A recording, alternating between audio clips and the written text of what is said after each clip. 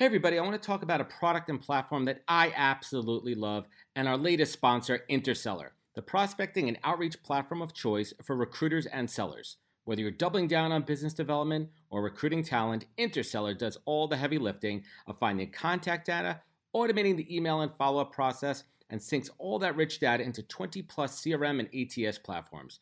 Reach out now and get going on a 2-week free trial and let them know you heard about it from Adam on the podcast today. Check out the link on the website. Appreciate it. Welcome to the podcast, where we introduce you to incredible humans who share their journeys with the mission to inspire you to harness your own inner tenacity to drive your life and career forward. And now, your host, Adam Posner.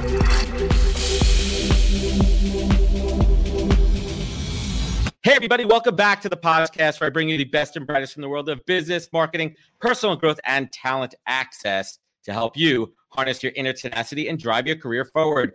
My guests today are Michael Sarraille and George Randle, two veterans that are leading the charge of military personnel, building stronger leadership and talent access. And they most recently co-authored the book, The Talent War, How Special Operations and Great Organizations Win on Talent, alongside Josh Cotton, continuing their legacy of expounding their military skill sets to the world of civilian business life. Michael is the founder and CEO of EF Overwatch, which acts as a talent acquisition organization for high-performance military personnel and veterans. And he has had a stellar 20-year career in Marine Recon and the Navy SEALs, including 10 combat deployments. He also has the Everyday Warrior column at Men's Journal, which focuses on self-improvement principles for a more general audience. And George is a managing partner at EF Overwatch alongside Michael. And he also headed talent acquisition at companies like TrueCar, Millennium Management. Now he heads up TA at ForcePoint as a contributor and speaker at the Talent War Group. That's a lot. I got to take a breath there. Let's ensure to mention his tremendous 20-year career in the U.S. Army. These guys have a ton of interesting things to say. We'll certainly dig into that. But really, we're going to talk about the Talent War, their experiences, and so much more. George, Michael, welcome to the podcast, gentlemen. Hey, thank you. It's really, really great to be here. Thanks for having us.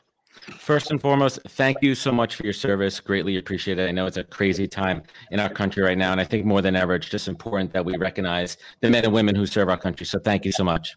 Yeah, thank you very much. Thank you. Awesome, good stuff. So let's jump in here. For my folks that may not know you, somebody's got the audio going on there in the background.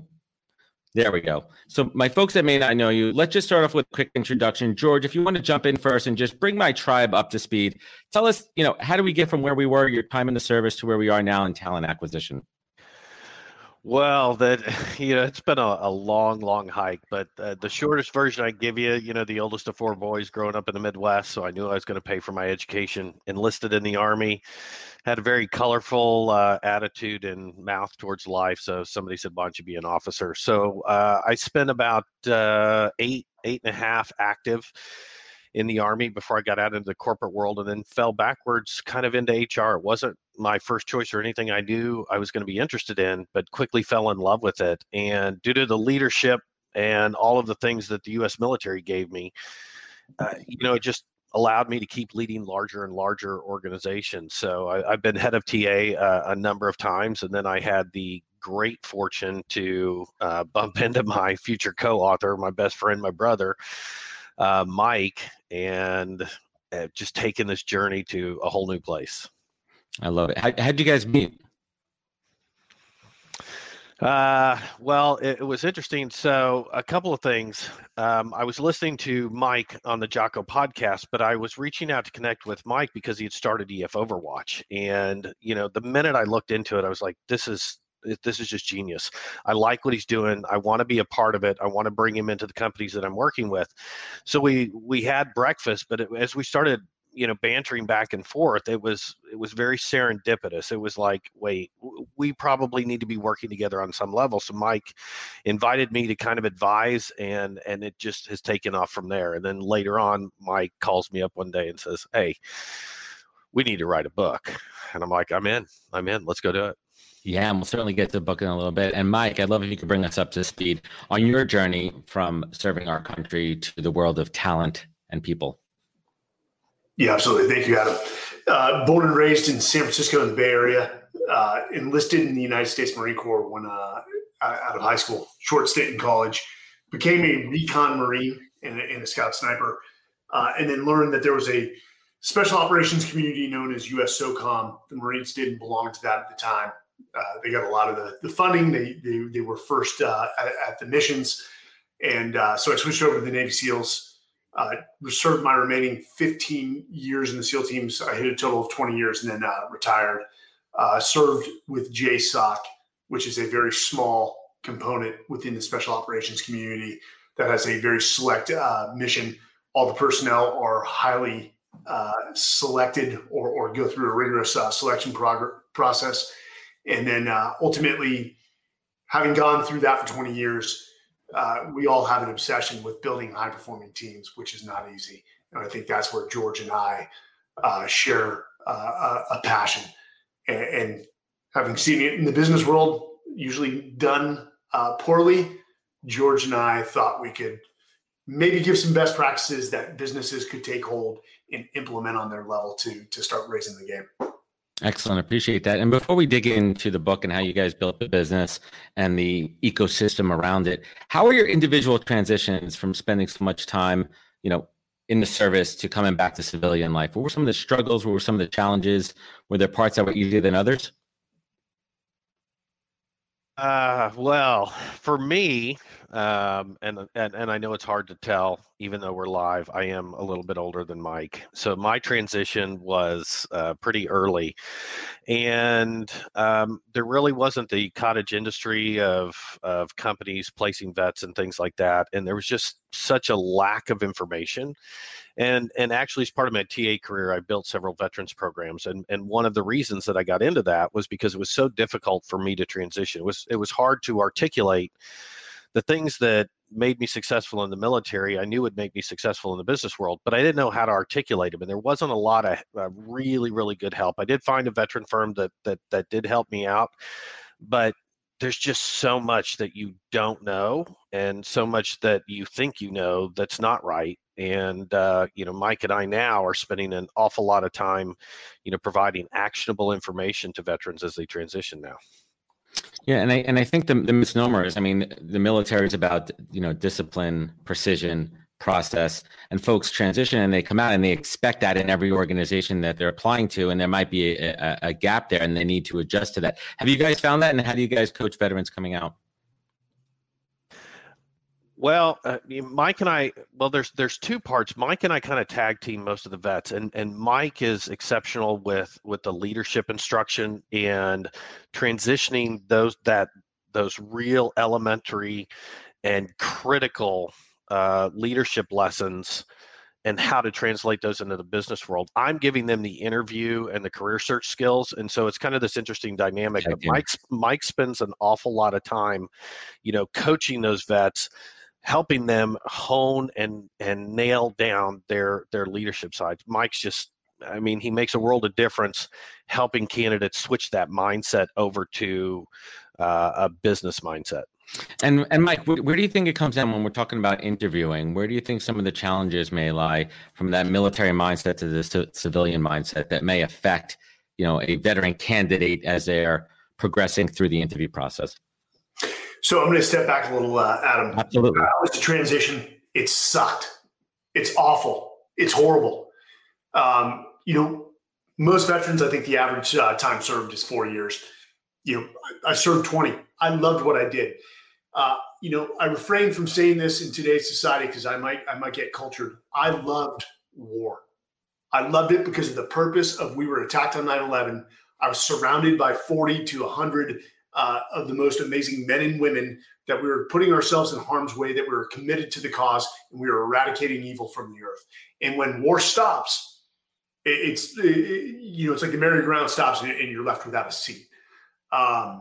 So I went into an MBA program to, one, gain some hard skills in business acumen while also assessing, what do I want to do? What's my next passion? And the MBA was more of a process of elimination for me than it was trying to nail it out of the gate.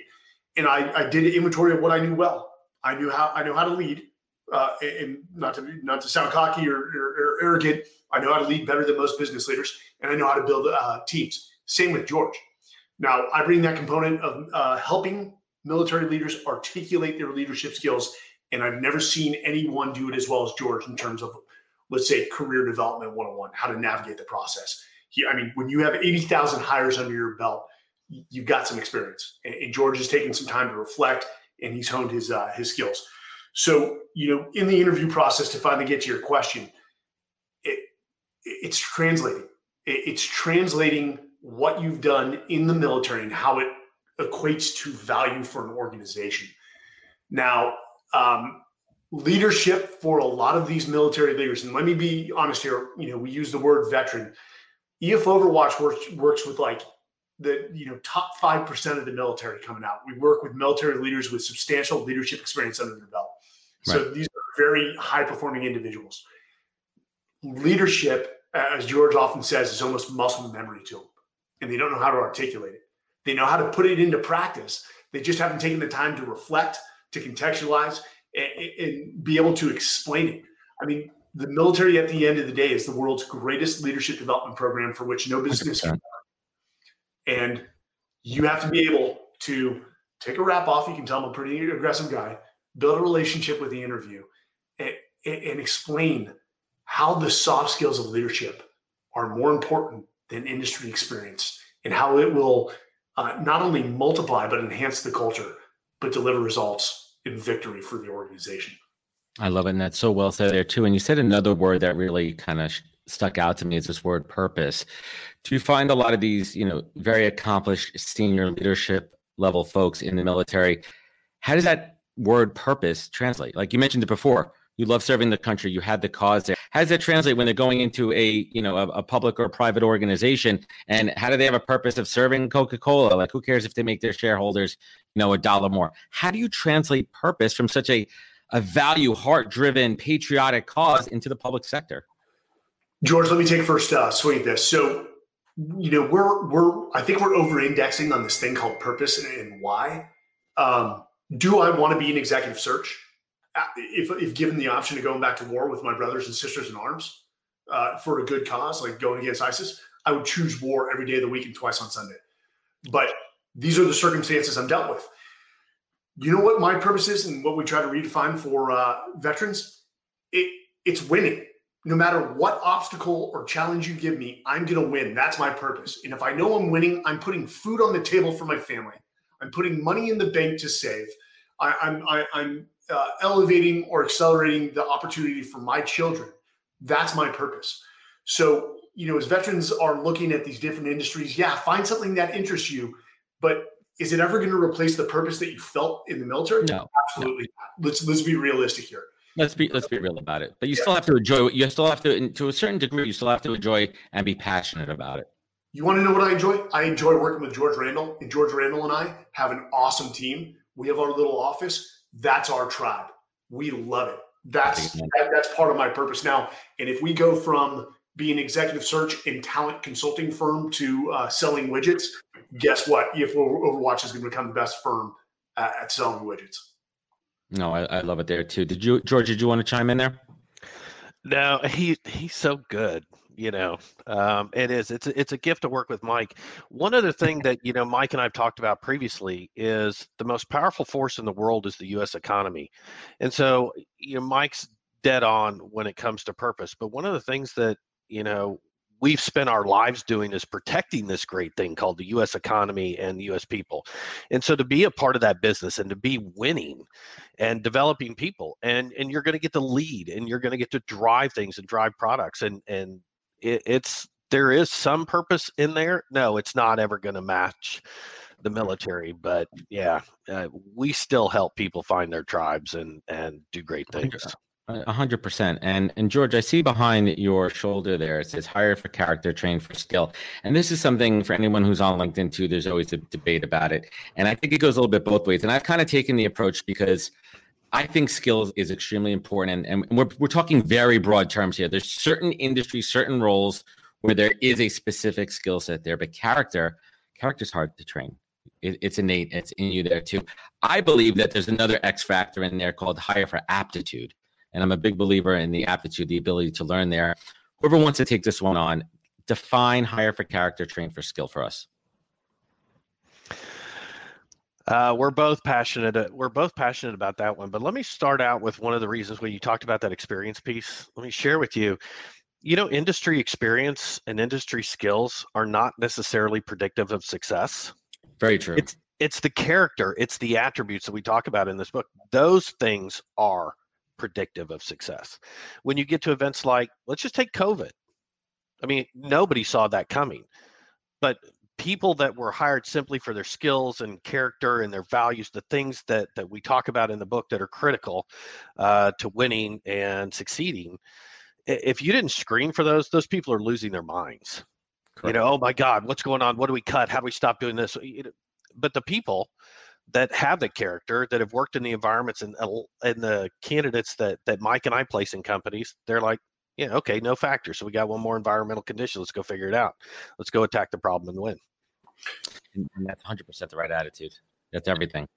Those type of people with character are unflappable during chaotic times. And we have an acronym to describe the environments in which the military operates, which are some of the worst environments in the world. We call it VUCA: volatility, uncertainty, complexity, and ambiguity. That totally defines what we're seeing in COVID now. And people that have the character or are trained to double down on that character and their leadership ability during those times tend to make it through. The constraints, the environmental constraints of COVID changed everything, but the goal remains the same for all businesses. And that's what people lost sight of. Hey, let me tell you, Adam, you're absolutely right. And in a way, we can include aptitude, or another way to say aptitude is capacity within character. Does this person have the aptitude and capacity? We actually mentioned that in the book. That is a core fundamental that you're evaluating people for. From both, and the reason that the subtitle of the book is How Special Operations and Great Organizations Win on Talent, which was a last minute change George and I made, because we interviewed our share of business leaders who never served in the military, not a day, and are exceptional leaders, and then also some very senior special operations leaders. And all of them to a T said intellectual horsepower matters. 100%. A specific type of intellectual horsepower, which we call effective intelligence. And I'll let George walk through that and why it's. George, do you want to chime in on effective intelligence? Yeah. So let me, and like Mike says, let me back up a little bit. One of the critical things that we did is when we were looking across all of the special operations organizations, all of them have certain attributes that they're looking for. And what we did is boil them down to, the ones that were most consistent across all of the organizations. And effective intelligence, the really simple answer is that it's being able to put together the data points, all the things that you're seeing, all the versions of intelligence, whether that's imagery or people talking to you or data analysis, and solving a problem for which there is no book solution. Meaning you're one of those people that has the trait that can look at all of the things that are around them and come up with a way to attack that problem and solve it and win when there was no solution or that event had not occurred previously. That's fascinating. What do you think is the most underrated character piece for organizations when thinking about hiring? Wow, boy, Mike, I think that's the first time we've gotten that question. It's exceptional. What's interesting is that our attributes, while we list 9 of them, nobody's going to be on a scale of 1 to 10 in every one of them. And you're looking for different amounts per role. Like and there's a balance, right? Based on also the personality of the team that they're hiring for, what's going to jive in there too. I don't like to use the word fit. I like to use the word kind of jive in there. Yeah. So as an example, in a sales team, your drive, you're going to want that high, but you may not want that in your product development. The curiosity factor may need to be higher. So I will tell you the 2 things that I don't see and have not seen companies evaluate for of the attributes that we've listed. Number 1, believe it or not, is integrity. People just take it for granted. How do you measure integrity though? But sorry, it's I didn't mean to jump in there. You have to ask about it. Right. Is it give an example, or is it one of those kind of behavioral questions? No, Always interesting. You should absolutely ask people for examples of where they've had to tell the truth and possibly suffer adverse consequences, or somebody look at them Happened to me last differently. week. I'll tell you offline. They've had to hold the line on integrity. Integrity is non-negotiable as a trait, and it's absolutely essential in the military. And Michael talk about, high trust, low performers, or Trust. low trust, high performers. He'll talk about that in a little bit. But the other thing that is not evaluated, that's underrated, is humility, and it's absolutely critical to being a leader. You have to be open to that too. Yeah, Michael, it's interesting. I saw your post the other day about people that are great interviewers and then they're terrible performers, and it made me smile there too for a moment there, because there's been points early in my career before I had the self-awareness to really know what I was good at and what I sucked at, where I would come in and I would crush because I'm charismatic. I could get into an interview and connect with the interview on a personal level and take the interview in directions where it's more relatable and take it off course. And all of a sudden, the interviewer walks away like, Adam was great. We had a great conversation. I like him. But then they forgot to ask me questions about the day-to-day job or the skill set there too. And it made me laugh a little bit. What triggered that post for you? So, yes, are there great leaders out there that are gregarious and have these great personalities and make connections quick? Absolutely. What we saw in the SEAL teams, and I was actually talking with one of my peers that I came up with the SEAL teams, is we were talking about, not to be negative, a few officers that were high in likability. Everyone liked them. But when it came time to do the work, they would somehow disappear to go talk and build a relationship with somebody else while we were rolling up our sleeves and doing the real work.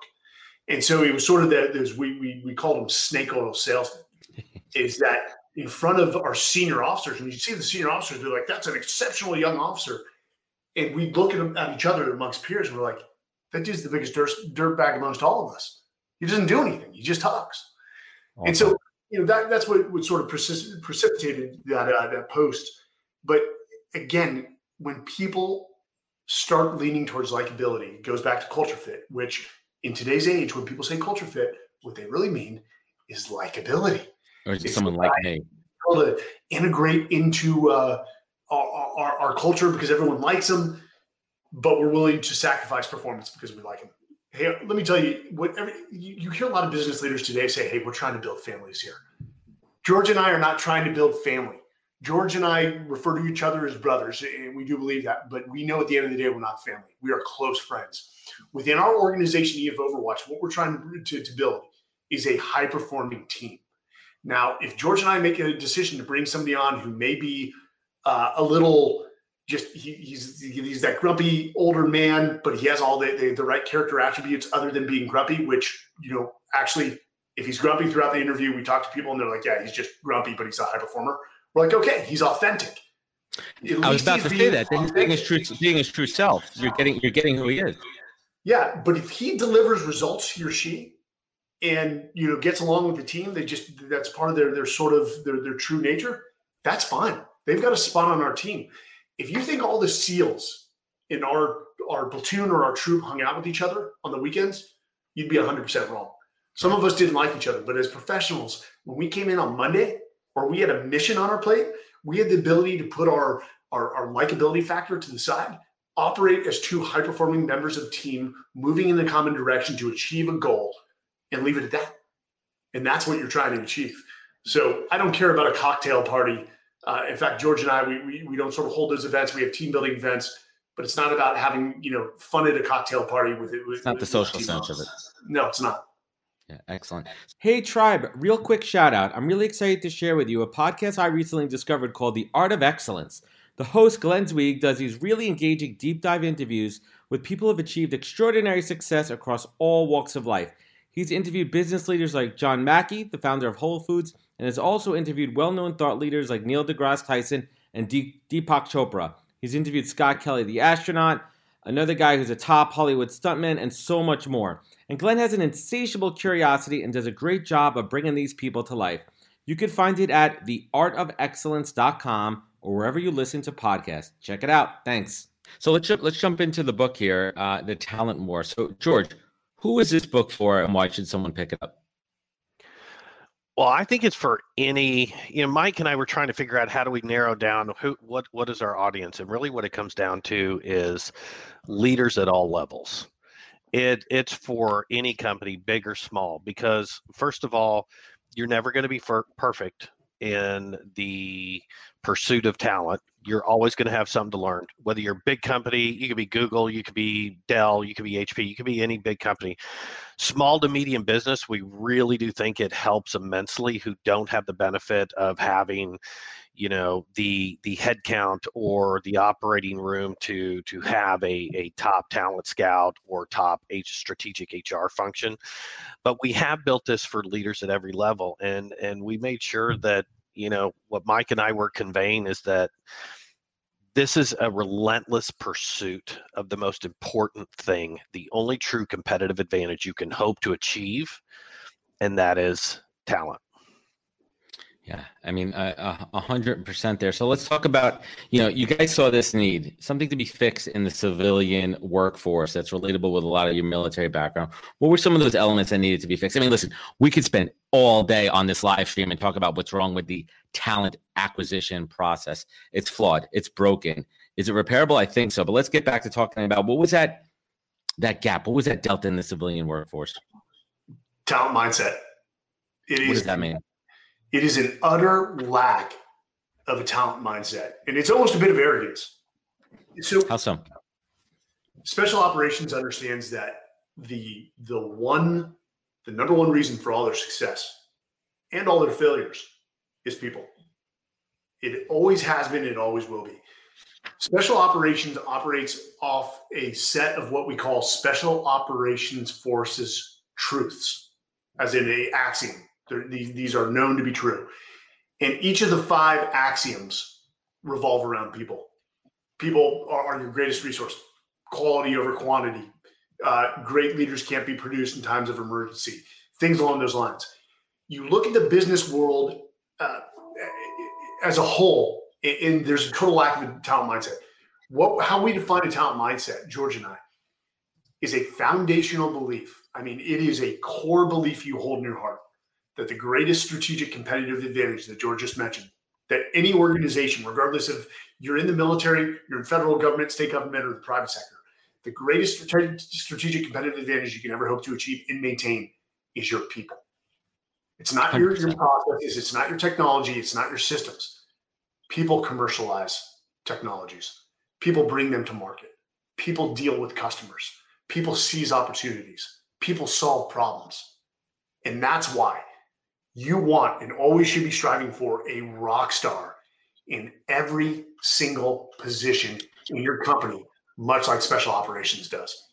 Michael, why do you think some companies sacrifice and they scramble and they don't wait out the process, they don't vet more, they don't continue to search longer? Why do you think some companies jump at the first decent candidate? They don't know any better. You show me an MBA program amongst the top 10 MBA programs that have a robust program in how to hire people and build high-performing teams. It doesn't exist. It's not a core competency. Oh, and trust me, I love when deans from MBA schools say, we produce leaders. I'll be the first to be in the front row saying, no, you don't. You produce business practitioners. You produce very good business practitioners. I don't think they're teaching leadership in MBA programs. I think they're teaching the business mindset and the book smarts there. Always be wary of who's teaching leadership. Always look at the person that's teaching leadership. There are some great professors. I went to the University of Texas McCombs. There are some great professors there. Some of them were not great leaders. They know their stuff, but these are not gentlemen and women I would want to work for. And so, guys, the business world is not trained in this. I mean, you go through this as part of the onboarding process within the military. And if you stay in the military long enough, you're going to have to rotate amongst leading people on the battlefield, amongst leading training. Sometimes you end up in supply chain management and logistics, even though you're a Navy SEAL. I mean, you are a well-rounded general manager. That's what we produce. But amongst all those, you learn in your time in the military how to build high-performing teams. The business world is just not an organic skill, and it's often not a concern. There is a total, and George will step in here, there is a total de-emphasis of the human resources function. I mean, it is not viewed as a strategic function. And that's where a lot of companies go wrong. Because again, it's just administrative. Yeah, what MBA program has an HR track. They've got a finance track, they have a sales track, they have a marketing track. Where's the HR track? When you get a very good CHRO, your organization operates completely different from your competitors. It's about putting people first. Yeah. I mean, I'm in a lucky position where I get to have many of these conversations with like-minded folks like yourself. And the common denominator is putting people first. And when organizations do that, they succeed. When they invest into it financially, when they put the time, resources, dividends, let's call it what it is, the profits skyrocket when you focus on the people there. But you mentioned something interesting, and George, I'd love your take on this. Does creating strong leaders follow a repeatable process? Creating strong leaders or talent? Because I think both do. Having processes that invest in talent or invest in selecting talent, yeah, the more that you standardize those. Now, when we say standardize, one part of that standardization is understanding that you're always improving, that you have a feedback loop, that you're always, whether that's leadership development or whether that's talent acquisition and securing talent, you're always humble enough to say, okay, how could I have done this better? How could I improve this process? How do I make that change? So absolutely. And I wanted to share, one of the quotes that we put in the book when you were talking about people first. So one of the great CHROs that we got to interview, and it was such a gift to work for her, was Tracy Keogh. And she's the CHRO of HP. Now, she's not your standard HR practitioner. She came from the business. And so she was already adept at bringing people solutions to business problems. But she was invited into a meeting, and one of the other execs just quipped and said, hey, it's great that HR's finally at the table. And Tracy doesn't miss a beat. And she says, HR is the table.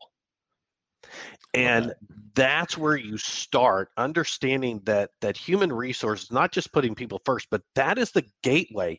And I wish I could get Mike's quote so well, but it is the gateway to every revenue producing or product or service producing department in your company. But to your point, you said earlier, it's looked at as administrative or compliance or just a place for your benefits and your payroll. It's not strategic. And that's one of the problems secondary to not having a talent mindset where companies go wrong. Right, absolutely. It's a true differentiator. So let me ask you guys a question. How do you hire for your company? What are one or two of those go-to interview questions that you tried and true every single time for you to really suss out character? So, we get this often. It's like, what are those two interview questions that are going to nail everything? Well, it changes depending on the position and the function, because with each of the positions and functions within our organization, they require different attributes. Right. So, we actually say, hey, no, get away from that. There's no one perfect question. And watching George with 80,000 hires under his belt, he'll tell you this. You have to have a process. One, you have to have a talent profile for the position you're hiring so that you know what you're looking for. And then you design your multivariate interview process around that. Yes, you select your behavioral interview questions, trying to elicit certain behaviors. You do the reference checks, and you have a set of questions for those people that you're doing the reference check for. If you're going to engage in role play, set up role play scenarios based off what they're going to face on the job functions to elicit certain behaviors, and that's what you do. But George, all default to you. In Adam, I'm not coming down on you. We always get that, like, especially when you hear a leader say, and we've heard this, if it comes down to one interview question, if somebody can nail it, they got the job. We're like, that's one approach. Yeah, absolutely. I mean, I've heard it there too. I mean, I've had entrepreneurs that say, tell me about your first lemonade stand. And depending how they answer that, they either said, I started the lemonade stand, I worked with my friend's lemonade stand, or I was home watching TV and never had a lemonade stand. So they try to kind of dig into some of those early years to pull back the curtain and see where's this person's origin story and how did they get to where they are? And there's some value in that there too. Where do you think the time is wasted in interviews? You think it's a lot of this upfront kind of bullshit, tit for tat, tell me about your background, tell me this, that, where do you think interviewers are failing? Well, I did want to add one thing. Sure, because Mike is adamant about this. And working with Mike, I've got the gift of it. But one of the things when you asked us about what do we hire into EF Overwatch in our tribe is people that are going to be better than us. Mike and I look at the men and women that we're leading going, yeah, you know what? We invest in that person, they're going to be better than us. We are not afraid of hiring very talented people. We are hiring for potential from the get-go. And that's what we brought in here. And our employees are probably listening right now. And all I'll say is get back to work all day. We just gave you it's on YouTube. You can watch it later. Go to your head. Get to work. Yeah, we got to pop that balloon. But where are people wasting time? You know, Mike talked about it. Is actually the entire interview process is really wasted, and we see it too often when you don't know what success looks like before you go to the talent market. If you don't know what the attributes that make that role successful, then everything after you're doing is just, I don't know. Yeah, it is a time waster. Might you get lucky and get somebody talented that comes into your company? Absolutely, but it's purely random. And yeah, are you going to suss out a few of the characteristics? And you know, but it starts with knowing what success is. And if you don't, then everything after that is really a time waster. You're going to get what we call a butt in a seat. Yeah, and you're going to hope that whatever questions you came up with and whatever you saw is talent. No, I love it there. And I want to leave some room here for some questions at the end. So I'm going to bring it home. And I want to ask about, the shutdown here, right? And for both of you, as people whose jobs it is to evaluate other people's mindset, what do you think about this shutdown really has made it challenging for some folks who have been optimistic and they've been optimistic their entire lives and their entire career? How do you gauge their mindset now, in this small bubble and small window versus the bigger picture of their background? Well, how do we gauge people or how do we look at people now with the shutdown? When Mike and I are evaluating people, when we look for those attributes, that positive drive, that unrelenting quest to be better that stems from humility, that they can be it doesn't matter the environmental conditions. Those are no quit people. The people that we put in front of our clients, COVID, so there's a second COVID wave. There's a third COVID wave. It's going to be here for a while. These people are absolutely resilient, which is one of the traits that we talk about in the book. And we want people who, whatever obstacle is in front of them, they're going to get around it, through it, over it, crush it one way or the other. Nothing matters. They are just no quit people. Mike, my word is tenacity. If I was going to put my number one character, I'm inquisitive and tenacious. Those are my words there. What is your one word, Mike? It's humility. Yes, and it's hard to pick one, guys. High-performing people require drive, which means they also have a bit of narcissism. But humility, grit, resilience, it's hard to select one, but humility is a core attribute for us. The person's past, their experience will show whether they had success or not across multiple industries. But ultimately, I want to see how self-reflective a person is, and if they've truly taken time to reflect on their failures, if they've taken the actions to learn from them, and then taken action to change certain behaviors to move away from making that same mistake. No, I love it. And what would you say is the one key takeaway you want someone to get from this book? The one key takeaway you want someone to get from this book? Have the conversation. Is read the book amongst key leaders within your organization and sit down, because I guarantee you 90% of the businesses out there have not taken the time to have a true, candid conversation about the talent design within their organization. Not only from how they hire, what they're looking for, but how they conduct talent management, succession planning, looking at gaps, and truly taking a hard look and being honest with themselves about talent. If we can get business leaders to have that conversation just by reading this book, we've helped them take the first step of what will probably be hundreds of thousands of steps in the right direction. Right. Wow, I love it there. George, what does the word authentic mean to you? What you see is what you get. It's as simple as that. That's big. It's not even complicated. And authenticity is, when you've been assessing talent like Mike and I have for decades, It comes at you quick, but we're always on guard for those people with the likability factor and stuff. But we always want to see, because we can always work with something when we know exactly what it is we're looking at. When we see exactly in front of us is what it is, and it's not trying to pretend to be something else, some false front, that authenticity is valuable. Oh, that's big there. Mike, what is it? I'm going to ask both of you guys this one. This is my masterclass, right? This podcast that I do, this live stream, the opportunity that I have to talk to amazing, accomplished gentlemen like yourself, amazing men and women out there. I mean, for me, I learned through osmosis. Mike, what is the single greatest piece of advice that you've ever received that you take action on every single day of your life? Of course, that's my old man. Life is a mystery to be lived, not a puzzle to be solved. And it goes back to that self-reflection. Hey, basically what he said is failure is part of the process. You're going to have plans. Life is going to throw you for a loop. Stay in the moment, reflect, learn, adjust if need be, but continue moving on. And when he told me that later, quite frankly, later in my SEAL career, because I'd hit a number of obstacles, namely losing people, he threw that at me, and it stunned me. And when you think about that, life is a mystery to be lived. And that does not abdicate you from giving 100% at everything you do, but understand that things will not always work out in your favor. And it's your job as a leader. True leaders embrace that, learn from it, readjust, and then get back in the arena. And so, I got that later. That's the best piece of advice I've gotten. Again, that's tremendous. George, same question.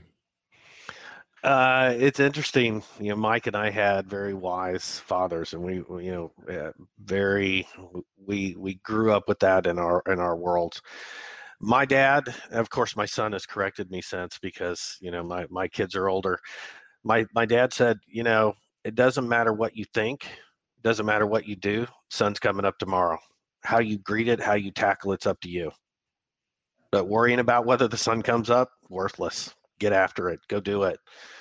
Go do what you absolutely want to do. And the second piece was, as my dad said, to always make sure that the people that are family, that are part of your tribe, that you let them know, how you feel. Don't wait. Don't ever wait. And so those two things for me are always guideposts, and hope to always put them in place every single day. I love it. And last but not least, both of you have been on roller coasters of lives.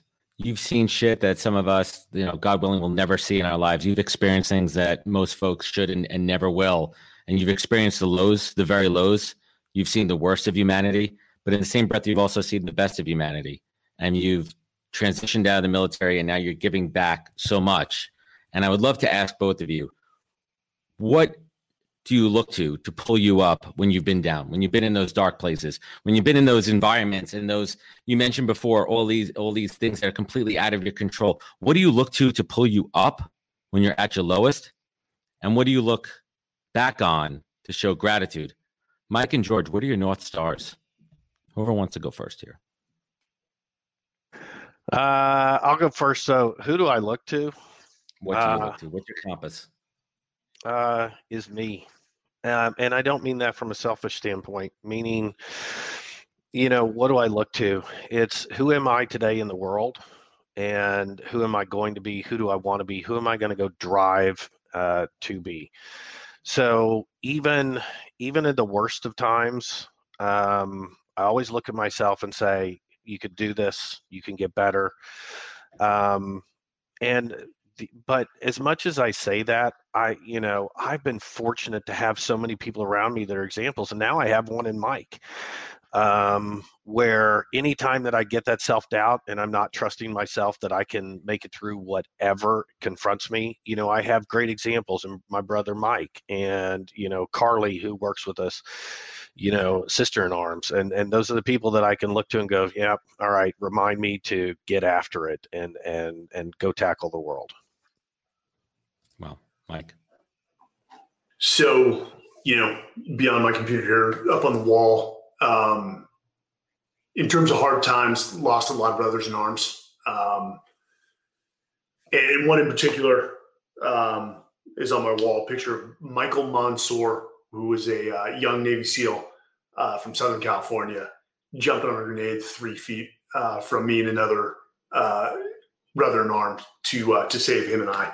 So Michael gave his life, saving myself and the other SEAL, and allowed us to go back to our families. So, it is a burden that a lot of combat vets carry, the memory of the fallen. But it's also a reminder that your job is to live in their memory now, is to keep achieving and living a life of impact. And by impact, I mean the impact and influence you have on other people in a positive manner. So that's sort of my North Star.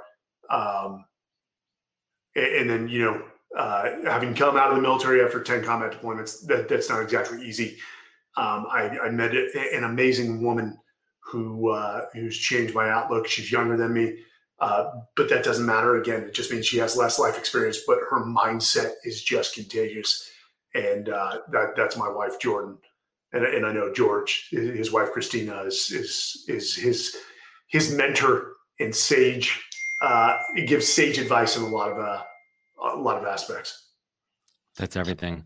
And gentlemen, I want to hang tight for a moment because I want to take some questions from the crowd here, but I do want to sign off on the proper podcast. So bear with me one moment. First and foremost, thank you again for your service. Thank you again for your time.